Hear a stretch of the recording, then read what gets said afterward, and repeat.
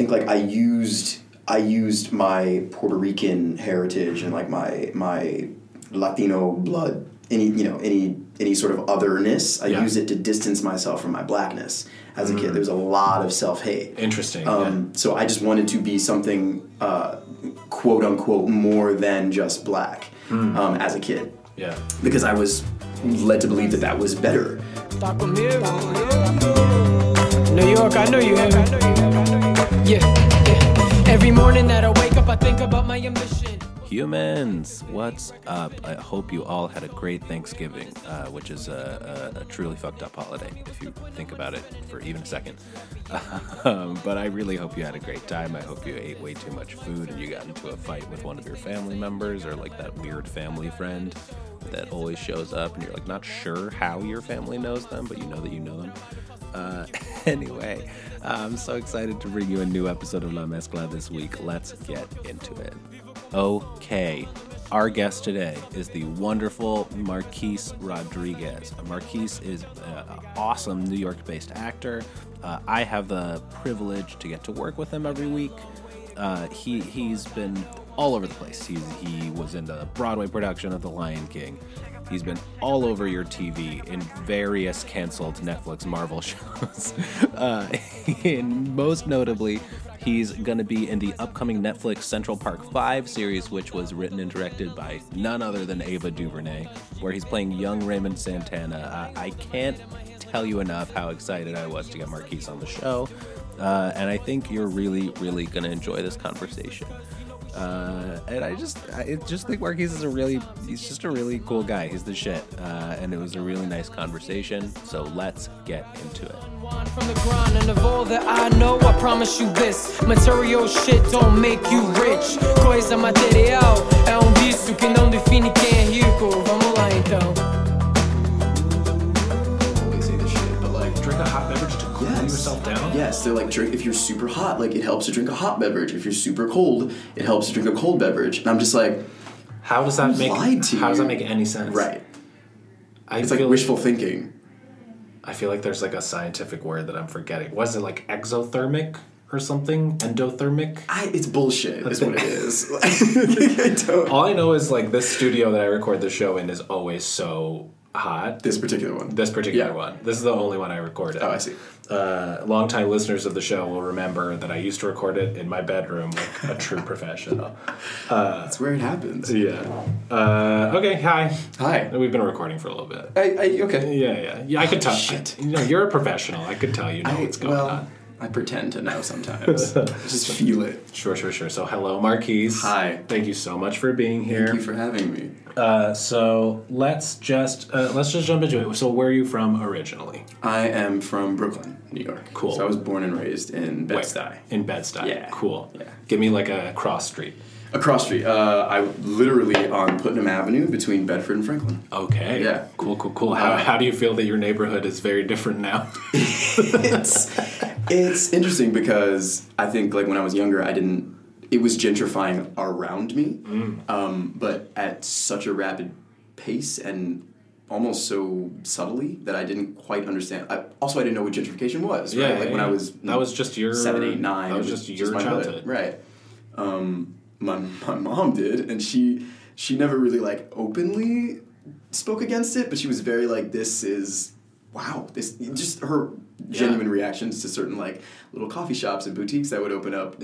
Were all hilarious. And how long has your mom lived there? She lived there all her life. And not specifically where we were. I think we moved when I was like a baby from I hate saying this street name, Kosciuszko Street? I think that's how you pronounce it, right? When growing up, everyone that I knew called it Kosciuszko. Wait, really? That was how the hood pronounced that street name. It was Kosciuszko. Kosciuszko. And I never questioned that until like the new trains like came out. Right. The J, I think it was. Yeah. And they like the like automated voice says it, and she was like, Kosciuszko. And I was like, where am I? I don't know this place. Who was Kosciuszko? Who is that? That's a great question. Do you know? Somebody that was born and raised in Brooklyn, probably like maybe fun fact I should know, but I feel like I was gonna look it up, but who gives a shit? Some dude. So So let's. This is La Mezcla. So what's your mixture? Where are your parents from? Yeah. So my mom is a bunch of different stuff. She's African American. Her grandfather was Italian, like fully Italian from Sicily. Got it. And let's do a bunch of other things. Like she's never done the Ancestry.com, but it's just been made very clear to her that she's like a hodgepodge of She's a mutt. Exactly, like as we all are in my family.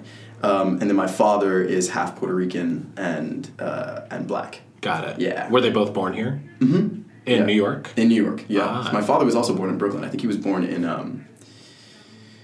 he was raised in Brownsville. Got it. I don't know exactly where he was born. Got it. Yeah. So they were Brownsville, both, damn. Yeah. Yeah. He Brownsville has this thing called Old Timers Day, where like it's like a block party in Brownsville for like all the people that grew up in Brownsville to go back and celebrate. And he brought me and my older brother to one. How old were you? I was maybe 11, and like was it fun? It was. Yes, it was very fun to see my dad like around all these like super hood dudes that were just like, yo, Paulie, what's going on? Good to see you. Like, just like weird. I was like offered a nutcracker, which I don't know if you know what that is. Explain it. A nutcracker is like, it's like I don't know, it's alcohol, but it comes in this like little container, and they almost always have like an orange top, and they taste like juice, which I did not find out when I was 11. I found out much later in my life. So someone offered it to me. They were like, yeah, like, do you want a nutcracker? And I was like, nah, I'm all right. Like, thank you so much. And they always taste like juice, and there's like 17,000 different sorts of alcohol in them. Wow. And they're like real small, but like I've seen grown men lose their shit from like sips. Holy shit. Like, and they sell them like in Coney Island. I'm very surprised. How long have you lived in New York? Not that long. Well, I'm from Yonkers. Right. And so I've only lived in New York, and I've always lived in Upper Manhattan. Right. For like 4 years, 5 years. Wow. Like not that long. Okay, cool. So I'm from the area, like the greater New York area, but I'm not like a true New Yorker. I see. Like you're like a multi-generational true New Yorker. Yes. Which I'm low-key, high-key super jealous. Really? Yeah.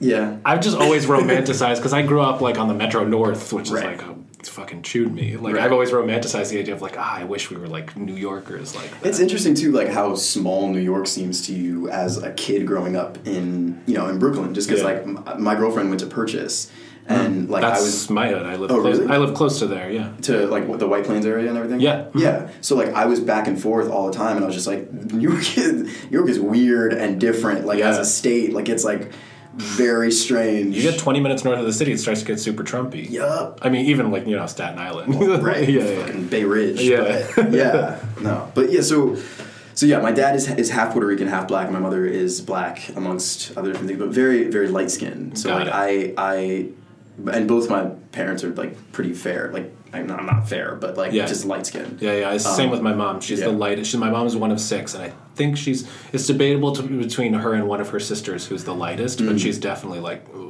one of, if not the lightest on that side. Wow. Yeah. What are you gonna do? What are you gonna do? Yeah, but it's it was interesting, like just because I have like my Titi Evelyn who like made empanadas and like like that was like fried or baked. Fried. Yeah, that makes sense. That's how definitely. Puerto Ricans do. Yes. And in Peru, we bake them. Really? I feel like a weird, because I live in the Heights, which is like super Dominican, Puerto Rican. It's all fried empanadas. So I asked my mom if I could like cook her recipe. Yeah. And I had to get a dough that was good for baking, but like every store in my neighborhood has only for Dominican empanadas. Yeah, I've never had a baked one. Oh, you will. I'll cook them. Please. I'll cook them. That's very interesting. I'll bring them. We work together, so I'll cook them and I'll bring them to work. Bring them Thursdays. Yeah, I will. That's cool. Yeah, so I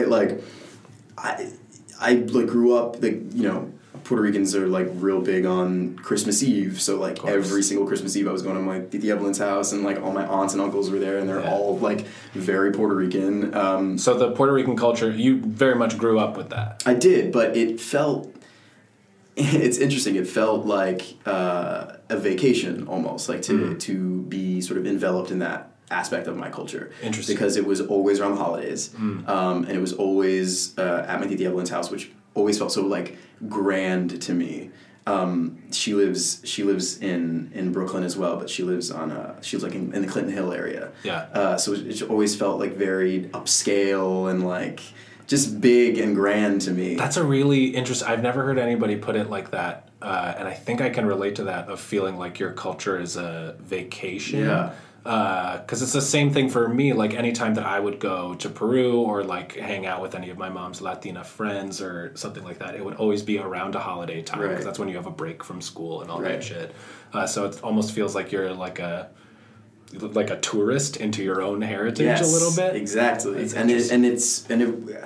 I remember like when I found out that my family could speak Spanish, I didn't even know that was... Oh, wow. Because no one took it upon themselves to teach me. No one spoke... They didn't speak Spanish to each other. They were all raised by... But your dad speaks Spanish. My dad speaks Spanish, which, again, something I didn't know until like very late in my life. I found out when I was like 9 that my father could speak Spanish because somebody stopped us on the street and asked him for directions. That's and he, amazing. Like, gave them back to him. And I was just like...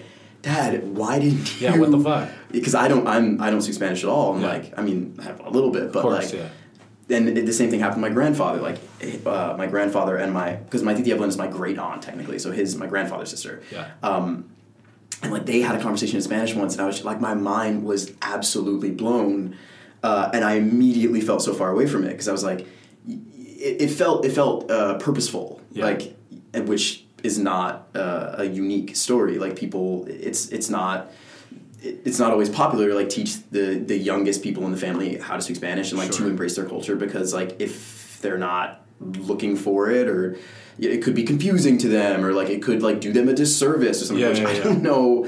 It sucks that's like that's a concept. Especially because like knowing Spanish is so fucking useful. Now. Yeah. Maybe it wasn't like 10 years ago, but like, I think it was useful 10 years ago too. I think it was like quite a bit ago. Like maybe it wouldn't. I don't know when it wouldn't have been useful. Yeah. Like it was. I don't think it ever wasn't useful. I think it was just the cultural implication that like if you could, then that meant something, that was a mark against you in some way. Did you ever feel like, because I'm assuming, did you go to school in Bed-Stuy or you went to school? No, actually. So I always went to school in Manhattan. Okay. I went to school in Brooklyn once and I got the shit kicked out of me and my mom took me out of Brooklyn. Damn. Literally? Literally. Yeah. No, literally. Like I got like fucked up as a kid. Oh man. And then my mom put me in a different school. And I don't think it had anything to do with like the school being in Brooklyn. It was a very like, it was just. I mean, kids are assholes. Kids are assholes. Yeah. You know what I mean? But I always went to like very sort of like hippy dippy. Like it started like as like pre-K. My mom sent me to this school called Children's Liberation, which is not a thing anymore. But it was on the Lower East Side I think on like. New York is full of schools. Like I'll walk past a building that's like the Center for Gifted Children who are above 4'5", or like it's always some like incredibly specific. I was just gonna say it's all about that specificity. Yeah. You gotta get that. Children's Liberation. Children's Liberation. We did yoga in the mornings. I bet. And like we didn't have any grades. It was like the blue room and the green room. What were they liberating you from? It's a great question. That's so cool. What was the demo like of that school? It was very diverse. Yeah. So like.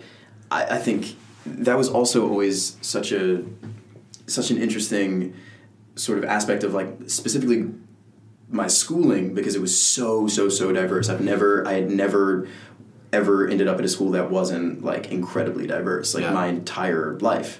And I think that's a beautiful thing considering New York schools are like the most segregated in the country. Right. And I think my mom like props to her because I think she did like an exceptional amount of research to make sure that I was in these really diverse. What's your mom's name? Monique. Shout out Monique.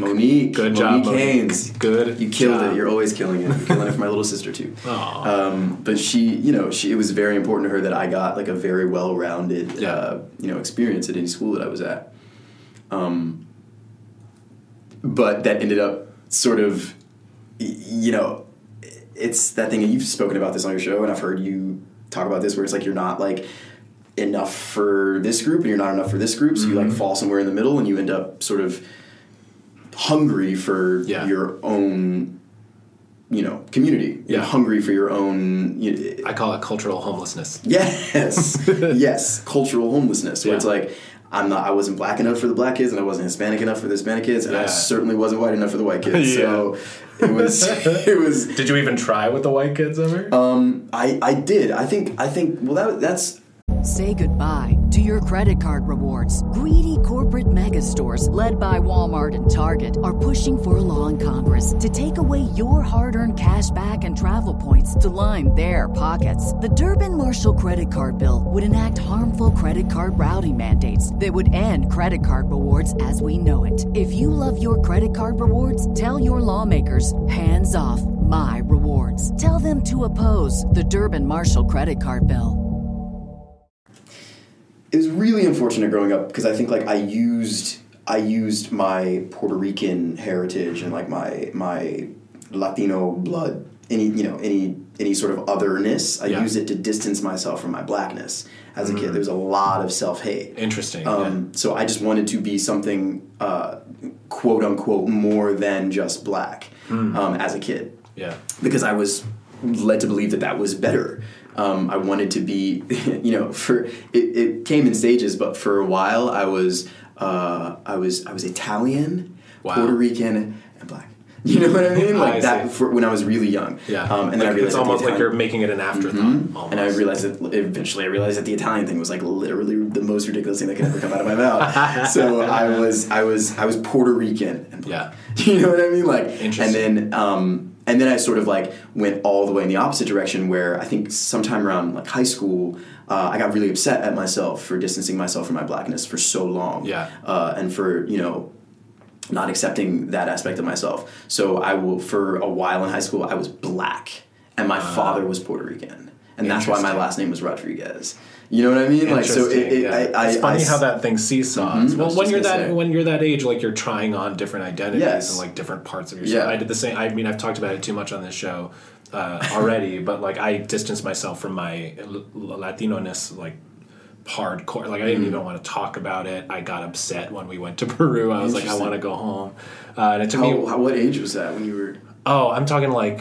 Probably all the way up through like middle of high school. Wow. So probably a similar time. Yeah. It's like, part of, turning 15, 16 where you're like, oh, I should actually give a shit about things. Like I should actually care about things.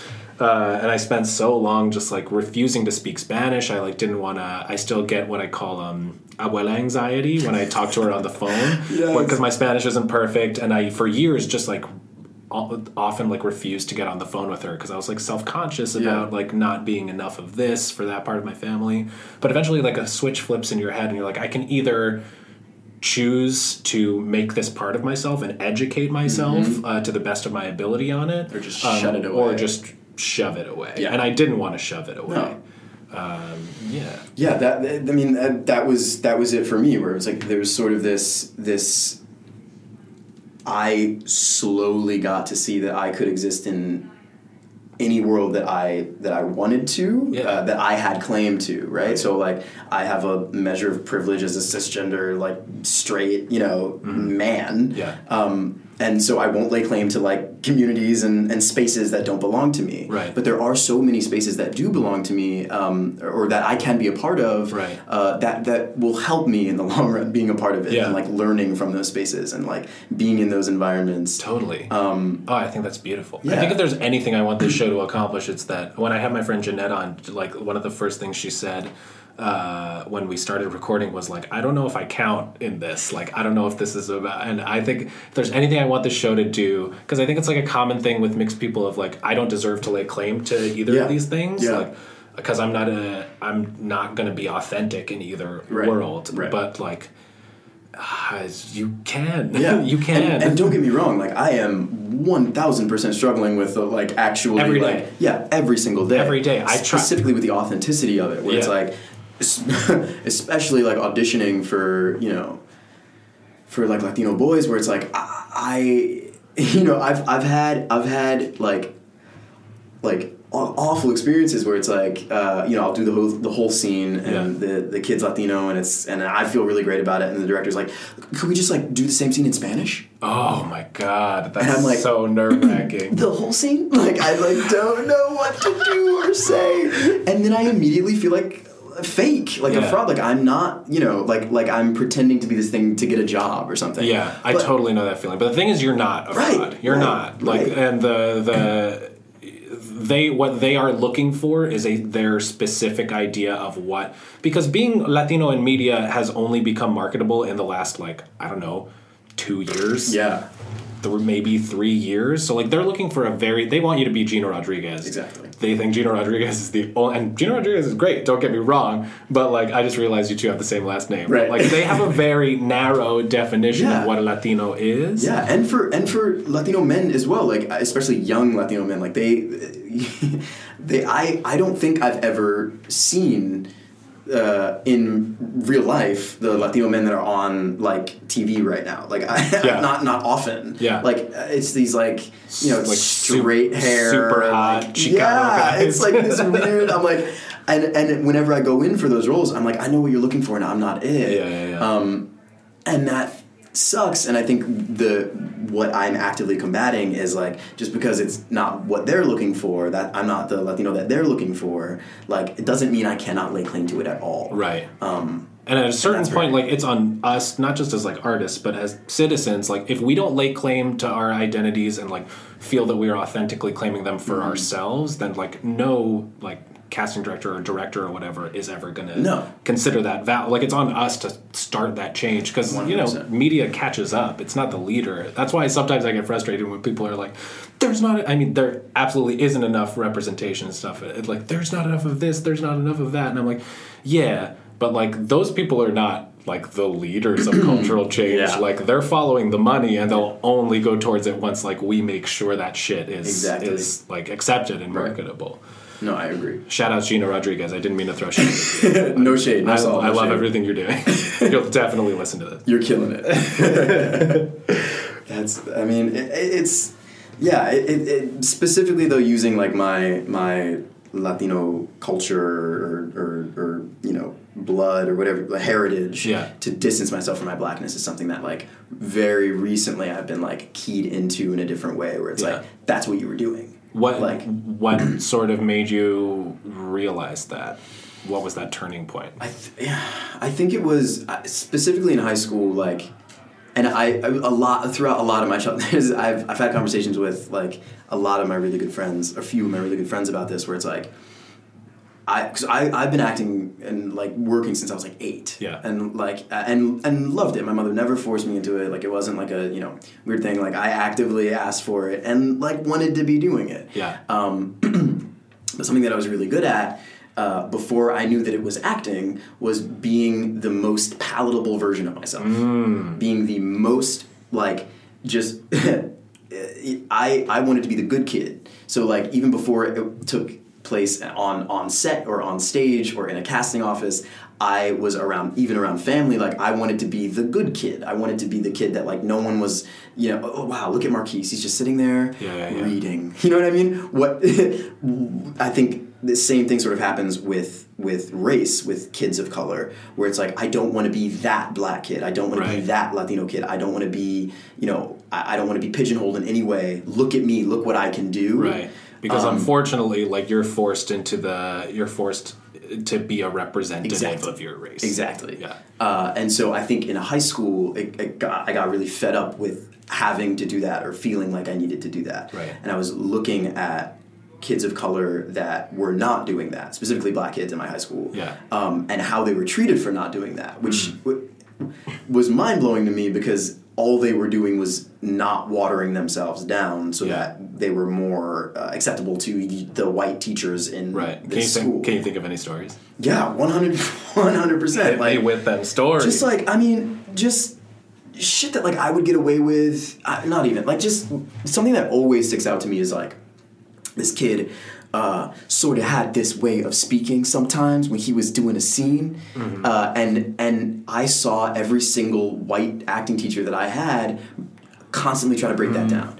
Constantly try to, like, let's figure that out. Why do you do that? And, like, he was just like, that's the way that I speak. I don't understand what the problem is, really. And there wasn't any problem. It wasn't distracting. I didn't like suddenly not get the gist of the scene. But that's like, a weird thing that like arts teachers, it's like similar with like vocal training. Like first thing, I'm not a singer, but like vocal training it's standardizing a subjective performance art. Yes. So at its worst, it can take someone with a unique voice and it's like putting sandpaper on it and like smoothing out the edges that are actually the thing we want to see. Like we actually want to see that authentic person. Right. We don't want to see the theater school version of that person. I did some dialect work for Central Park 5, and the coach was like, "You have such a standard American accent," and that was one of the most insulting things. You're like, "No, fuck you, I'm from Brooklyn." Fuck that shit. Yeah, no, seriously. But and it was funny. He's an incredible human being. And he was so sweet, and he didn't actually insult me at all. But I found that idea very insulting because I was like, that's something probably that I worked toward because I thought it sounded the best, and I can't tell you how because I also would take that as an insult, and I think that says so much about like what we did to ourselves as children. Because you're right, that's not an insult. But if like a dialect coach said that to me, I'd be like, "Fuck you, I'm Latino." Right. Like, you know what I mean? Yes. But that shouldn't be the reaction. No, like we've done these weird mental gymnastics. Yes, and it harmed me as an actor. I could do less because I had less access to my voice. Yeah. Do you know what I mean? Like, because I had tamped down and so that was a whole fucking journey as well too, where it was just like, how do you speak? Yeah. When and why do you code switch? Yeah. And how does that affect you mentally? Like that, the whole act of code switching is like not healthy. Of course it's like a necessity right now, unfortunately, but like it takes a toll. And I've seen it with older generations where it's just like you're speaking in this like weird high pitched like voice that you have no access to, that like you are not connected to at all, because that got you where you are now, and it worked for a while, but now you're uncomfortable and you're like constricted in a way, right? Which sucks. Yeah. Shit. Wait, so what was it? So with all this struggling with your Latino identity, what was it like playing a famous Latino person on Central Park 5? Well, did that fuck with you? Yes, it did. Like when you booked it, were you like, yes? Oh God, shit. Yeah, no, of course I was. And interestingly enough, Raymond, not exactly, but which like for them, like I know who he is. Who do you play on Central Park? Raymond Santana. Yeah. He's one of the Central Park 5. Interestingly enough, his, I don't know what to call it, genetic makeup, whatever, is like almost exactly mine. Wow. Maybe not so much in the gray, but his father is Puerto Rican, and his mother was black and Puerto Rican, I believe, which is like, honestly was such a, like for me, oh, thank God. I was like, thank God. And I don't believe Raymond was fluent in Spanish. So it was just like, shit like that really like made me like very comfortable to play that part. But again, like the fact that I even had to look for that to make sure that I was Hispanic enough, I was Latino enough to like play this role. Right. It kind of sucks. You met him and like hung out with him, right? Yeah, I met him. What was that like? And his father, and it was absolutely incredible. Yeah. And that's largely Raymond has a very specific way of speaking. His mouth sort of, I'm not going to do it, but his mouth sort of like... And people are going to see it. Right. I didn't do it too much because I didn't want to go ham. But his mouth sort of works a little bit harder around like certain vowels and like things like that. So that's largely what I was working with the dialect coach on. Right. And also just like breaking down, like I was saying like, my name is Raymond, and like Raymond wouldn't say that. You know what I mean? Like so... Just like breaking down certain things like that, where it was like that's how Marquis would say that, but like, we need to put a little color in there. Yeah. But he is just an incredible human being, like such a light, and I think that was like something that informed me so much in the entire process, because specifically when we were working on the beginning, like before anything ever happened, it's like, who must you have been when you were a kid, when you were 14, 15, to come out of it and still be this like light in a room, like this like bright light, because those guys went through some shit. Yes. Yeah. So they're and I met all of them, and they're all just like so incredible. Yeah. But that was very interesting too. Like in the casting process of that, I was just like, because I had taped for it like a long time ago before anything real ever happened. Right. With it, and I was just like, I hope I'm Latino enough for this. Well, clearly you are. Yeah. Well, we'll find out. Do you have anxiety that like the show will come out and there'll be like YouTube comments of like, who the fuck is this guy? He's not Puerto Rican. You know, sometimes I do, but then sometimes I'm like, people are dumb enough to take my last name like at face value, and they're also dumb enough to like accuse you of like being an imposter. Like people are always going to be unreasonable about anything, and it's the sort of thing where it's like, yes, you hit the nail on the head. People are going to be unreasonable. Yeah. Like that is a thing that happens. Yeah, I have no control over it. But that's beautiful. That's just you're gonna have haters. It's gonna be amazing. It's gonna be nice. I love it. I'll do like a Instagram story series where I post my haters every week. Oh shit! I don't think I follow you on Instagram. That's unacceptable. We gotta change that. I know. I'm a piece of shit. Oh man.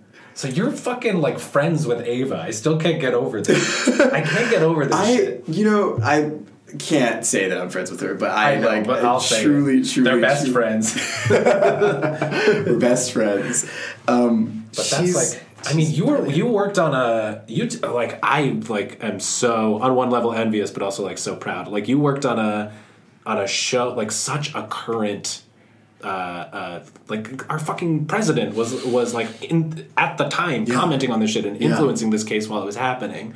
Like I don't know, man. Like I go in for so much bullshit. Yeah. Like, you know what I mean? Like shows that are like about nothing. Yeah. But like you got to work on something about something. Like what was it like engaging with that? It was material. I mean, it was the most passionate I've ever felt. I mean, I'm not knocking anything I've ever worked on, but like, but it was you can though. Right, a little bit. It was the most passionate I've ever felt about the work, right? So like, there was almost. I wanted and needed it to be the best work that I could possibly do. Yeah. So badly that almost went away because. The reason that it needed to be the best was so much bigger than myself. It was this story needed to be told right. Yeah. And once it got to that point, it was just it just happened. And I had never experienced that. And I didn't even know that. I didn't even trust that was possible.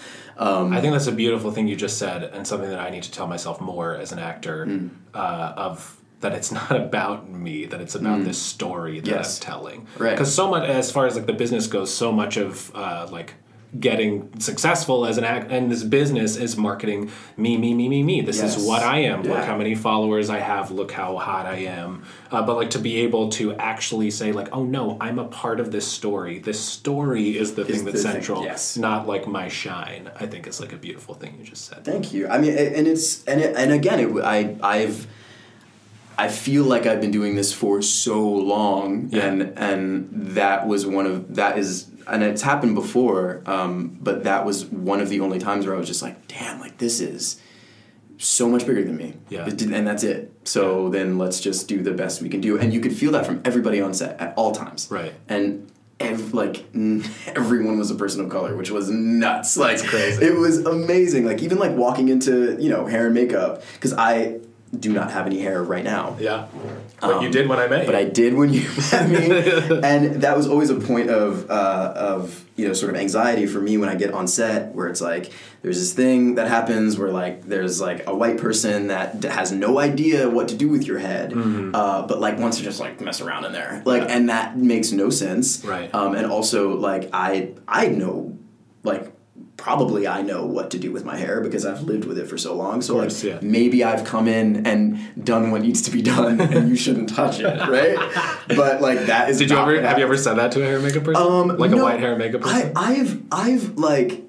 I've been like, I've lightly suggested like, oh, maybe not a comb. Like don't run a comb through my head. That's not what you want to do. Yeah. I've lightly suggested like don't wet it right now because it'll look nuts in a half hour. Right. Like, you know what I mean? But there's only so much you can do, and like then again, it's that thing where you like want to be the best version of yourself, and you want to be the easiest. Yeah.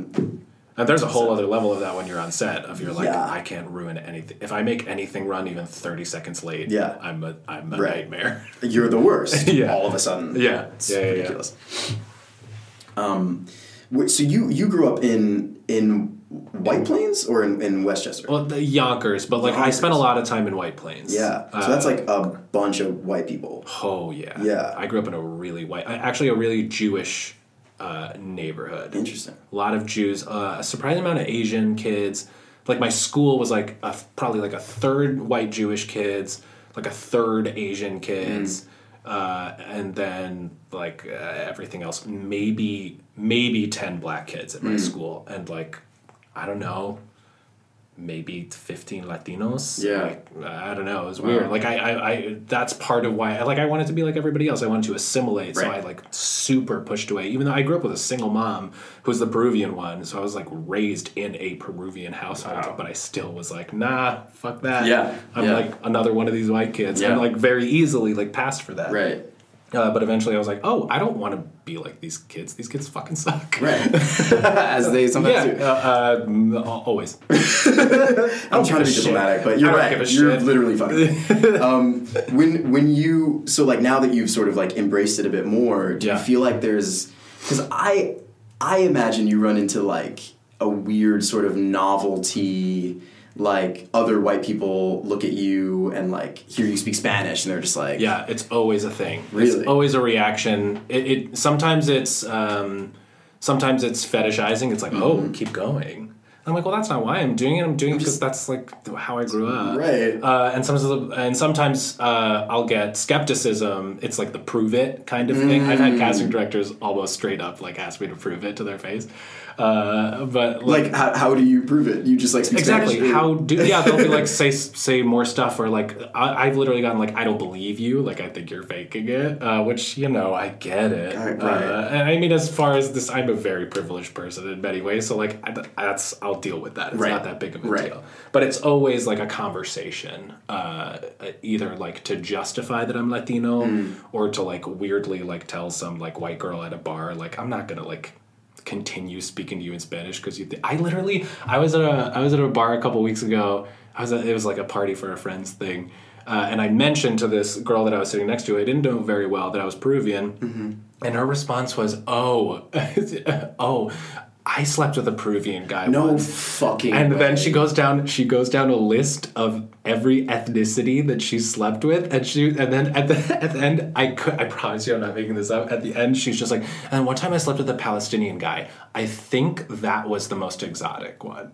She said, I think that was the most exotic one, and I was like, my God. sometimes I wonder, like, are you more comfortable saying this to me because I'm white? Because you're white, yeah. That's exactly so, like, what it is. it's weird. It's like a superpower, but also a curse. Sometimes I do stand-up bits about this of, like, I'm Latino, but, like, I'm white enough that, like, I'm able to, like, listen to them when, like, Marquis, like, when you leave the room, I can stay in the room and hear what the fuck they say about you, and it's not good things. Nope. And it's not good things.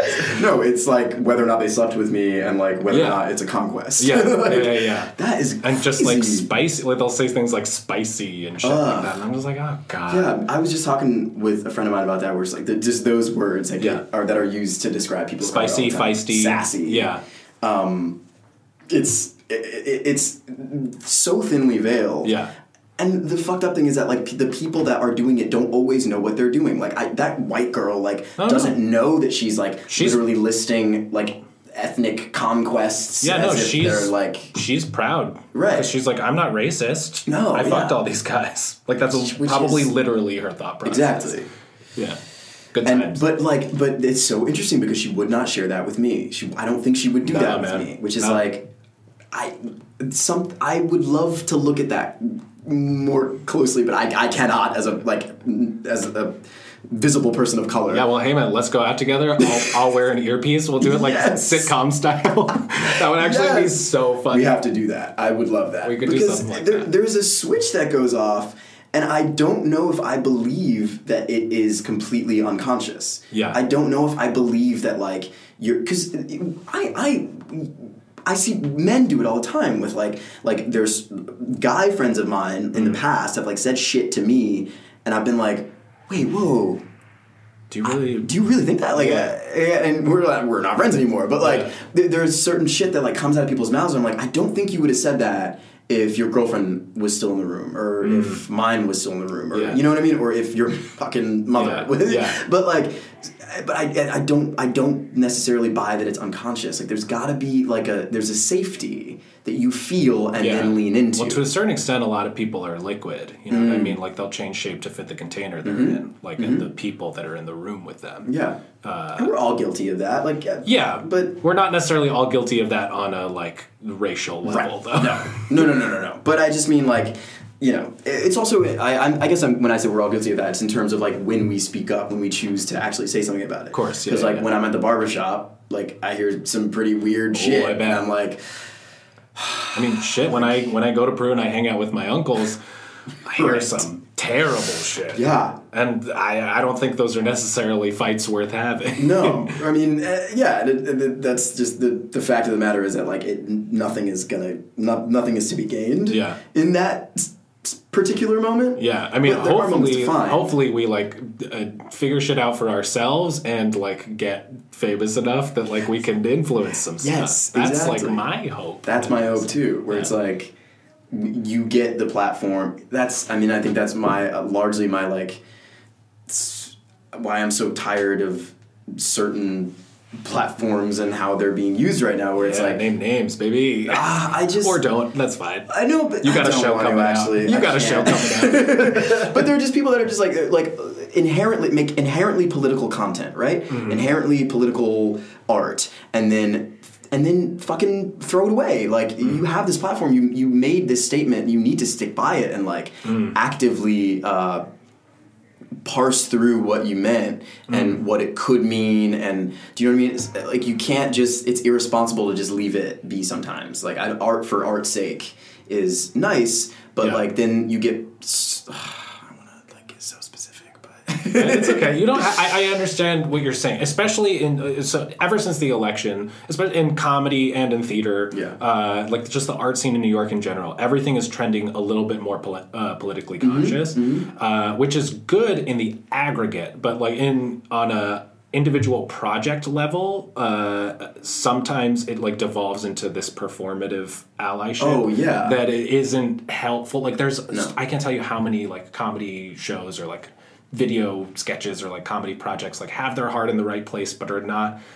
A lot of the times it's like, are you doing this show for this charity because you actually like know a lot about this cause, or is it because like that's what's hot right now? Right, and that's what's going to sell tickets. And that's when I start that's when it starts feeling more like art for art's sake, with just a thin veil of like, but I'm socially conscious, right? As opposed to actually making the work speak to that kind of thing.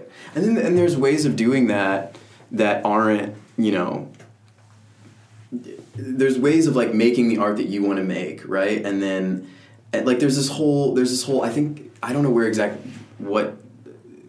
happening or who enacted this, but I think there's like a British their SAG, like whatever it's called. Like, whatever. Yeah, but there's this thing now that where like if your movie or your television series isn't diverse, like it won't be made, essentially. Like there's like a weird like a tax incentive something thing. like that. Yeah. And I was talking to my friend about this, where it's like, okay, but like, is this how we want to? My friend who is a person of color is like, is this how we want to get jobs? Like, is this the direction we're moving? Yeah. And I'm just like, if you're a white filmmaker, writer, whatever it is, and you're like. You only have access to white stories, then like go work with someone who has access to stories that aren't just white, and like tell those stories together and like create something beautiful in that way. And don't, for the love of God, and I'm looking at the microphone because I'm talking to somebody listening to this, don't assume that it's your story to tell. No. Don't just be like, oh, okay, it's supposed to be diverse, so I'll write a story about a Mexican kid. That's not how it works. Don't do that. Work with somebody who's actually Mexican. You can, yes. Holy shit. And you have to. You literally have to. Yeah. I can't stress that enough. Like, we need to be working together to tell better stories. Yeah. Like, there's no reason why. There's no reason why Lena Dunham needs to be writing movies about Syrian refugees. Like that doesn't make any sense. That doesn't make any sense. That does not add up, right? Like, why? Yeah. For what? Yeah. For who? Who is that movie for then? Yeah.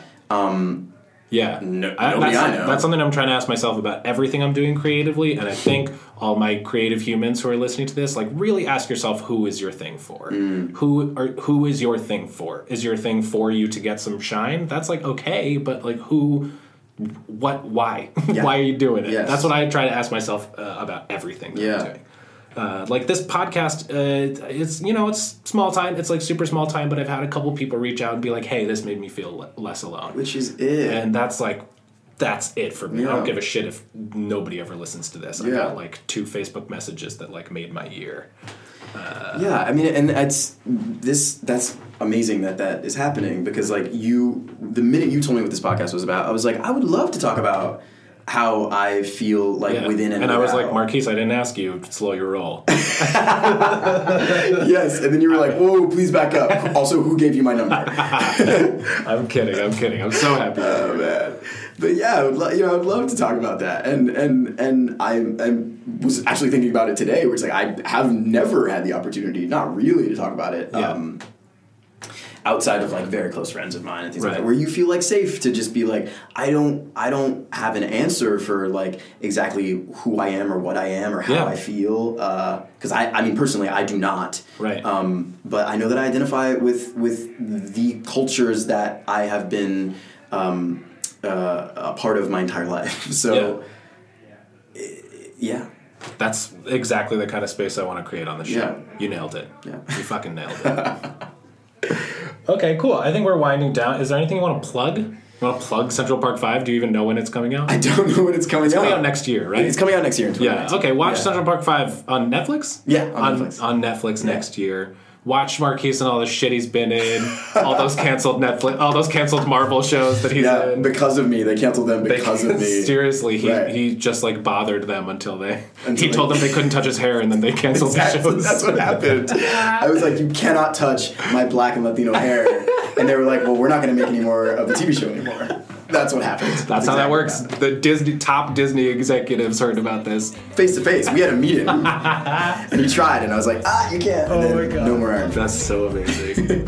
Marquis, thank you so much for being here. Thank you for having me. All right. Say something clever.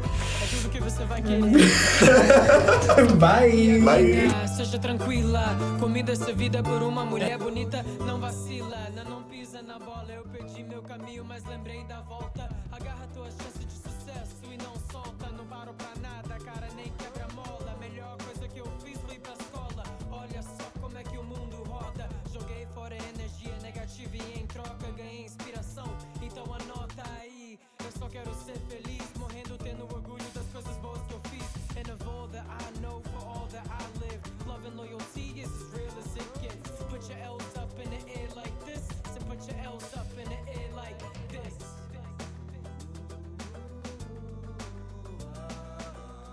I got a long way to go, but as far as I know, I'ma stay on this road, man. What?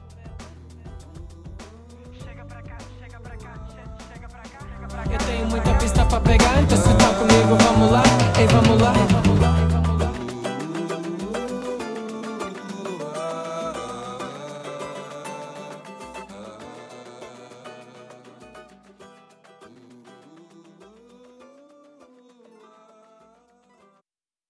When you make decisions for your company, you look for the no-brainers.